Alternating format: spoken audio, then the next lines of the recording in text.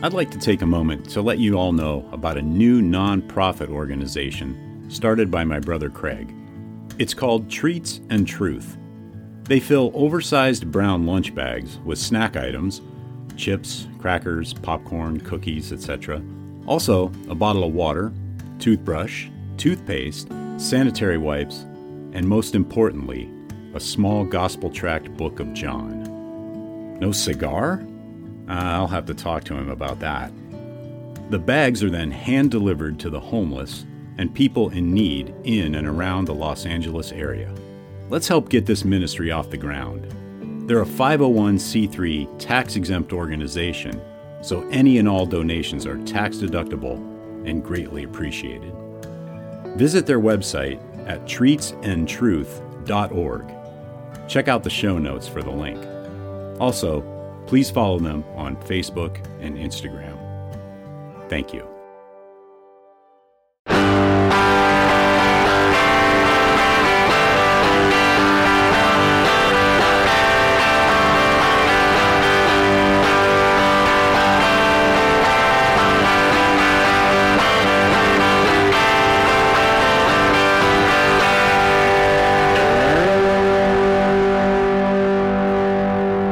Welcome to episode 111 of the Burning Bush podcast, where we share the message of the Bible while enjoying a good cigar. Hope you're doing well, and I'm glad you've joined me. And today we're reading the New Testament book of Matthew, chapter 12, with commentary from the notes in the Charles Spurgeon Study Bible, and I'm smoking the Room 101 Farce Maduro in the Toro 6x52 Vitola. So let's go on over to the Room 101 website and see what they have to say. Look at me. The visual of my decadent and oily wrapper triggers a salivary response within your mouth hole. A brilliant spring of neurotransmitters rushes from your midbrain and dives headfirst into your bloodstream at the nanosecond your eyes make contact with my succulent and inviting exterior. Can you only imagine what may happen once you taste me? Don't think about it. Be about it. Farce Maduro is the taste grenade you have only dreamt could be real. That's all the explanation they have on the Room 101 website, so I'm going to go ahead on over to Cigars International to give you the rest of the details. So the profile is medium to full. Wrapper is San Andres, and binder is Sumatran. Fillers are Connecticut, Nicaraguan, and Pennsylvania. And the Vitolas are the Papi Chulo, which is a petite Corona, 4x42. Robusto, 5.5x50. Toro, 6x52. And a Magnum, 6x60. That is the Room 101 Farce Maduro.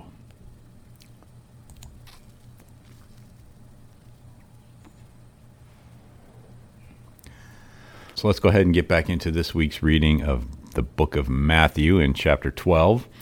And I'm reading the English Standard Version, the ESV. And verse 1 reads, "At that time Jesus went through the grain fields on the Sabbath. His disciples were hungry, and they began to pluck heads of grain to eat. But when the Pharisees saw it, they said to him, 'Look, your disciples are doing what is not lawful to do on the Sabbath.' He said to them, 'Have you not read what David did when he was hungry, and those who were with him? How he entered the house of God and ate the bread of the presence, which it was not lawful for him to eat, nor for those who were with him, but only for the priests? Or have you not read in the law how on the Sabbath the priests in the temple profane the Sabbath and are guiltless? I tell you, something greater than the temple is here. And if you had known what this means, I desire mercy and not sacrifice, you would not have condemned the guiltless. For the Son of Man is Lord of the Sabbath."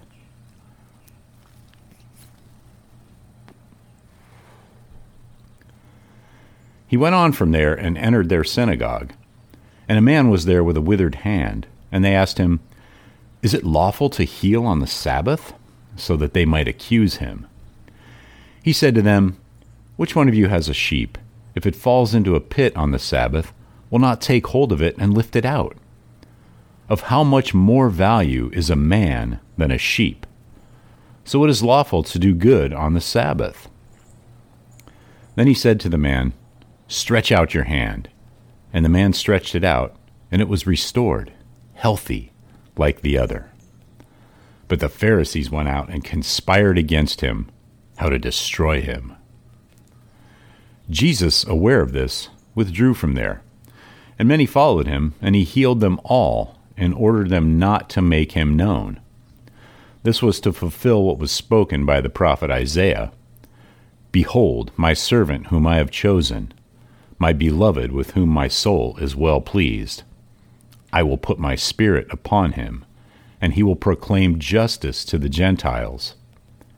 He will not quarrel or cry aloud, nor will anyone hear his voice in the streets. A bruised reed he will not break, and a smoldering wick he will not quench, until he brings justice to victory, and in his name the Gentiles will hope."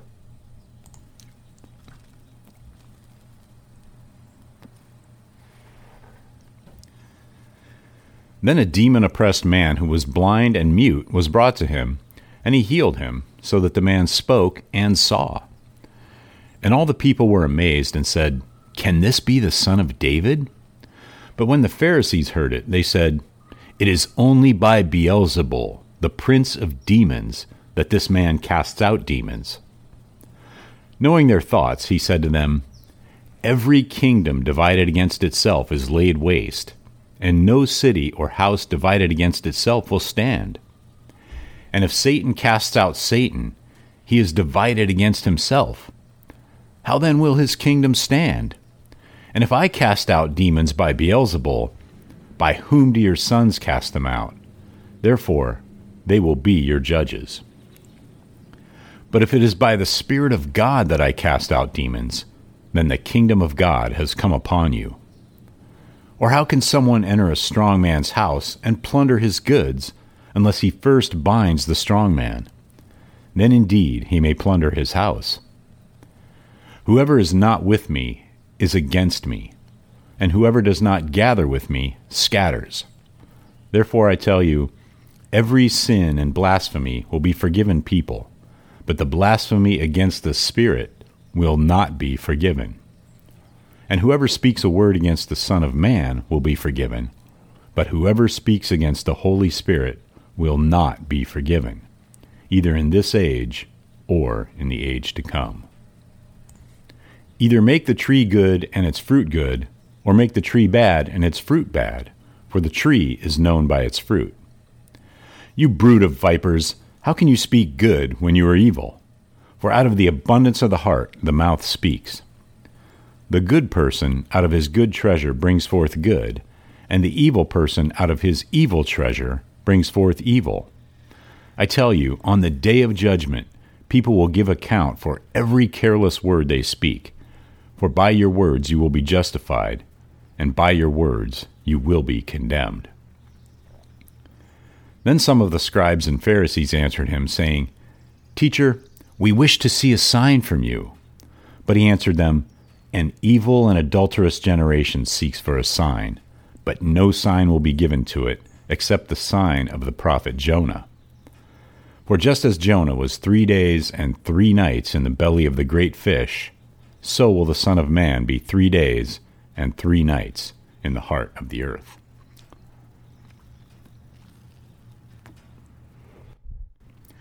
And Spurgeon comments on verse 40, "For as Jonah was in the belly of the huge fish 3 days and 3 nights, so the Son of Man will be in the heart of the earth 3 days and 3 nights. The great sign of our Lord's mission is his resurrection and his preparing a gospel of salvation for the heathen. His life is well symbolized by that of Jonah. They cast our Lord overboard into death, even as the sailors cast the prophet overboard into the sea. The sacrifice of Jonah calmed the sea for the mariners, and our Lord's death made peace for us. Our Lord was in the heart of the earth as Jonah was in the depth of the sea. Just as Christ rose again from the dead, Jonah was ejected from the fish's stomach. As Jonah's ministry was certified by his restoration from the sea, so was our Lord's ministry attested by his rising from the dead. The man who had come back from death and burial in the sea commanded the attention of all Nineveh, and so does the risen Savior demand and deserve the obedient faith of all to whom his message comes. And back to Matthew, verse 41. The men of Nineveh will rise up at the judgment with this generation and condemn it, for they repented at the preaching of Jonah, and behold, something greater than Jonah is here. And Spurgeon comments on verse 41, the men of Nineveh will stand up at the judgment with this generation and condemn it, because they repented at Jonah's preaching, and look, something greater than Jonah is here. The heathen of Nineveh were so convinced by the sign of a prophet restored from burial in the sea that they repented at his preaching. Without quibble or delay, they put the whole city in mourning and pleaded with God to turn from his anger. Jesus came with a clearer command of repentance and a brighter promise of deliverance, but he spoke to stubborn hearts.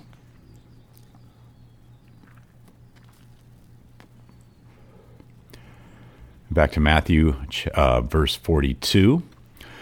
The queen of the south will rise up at the judgment with this generation and condemn it.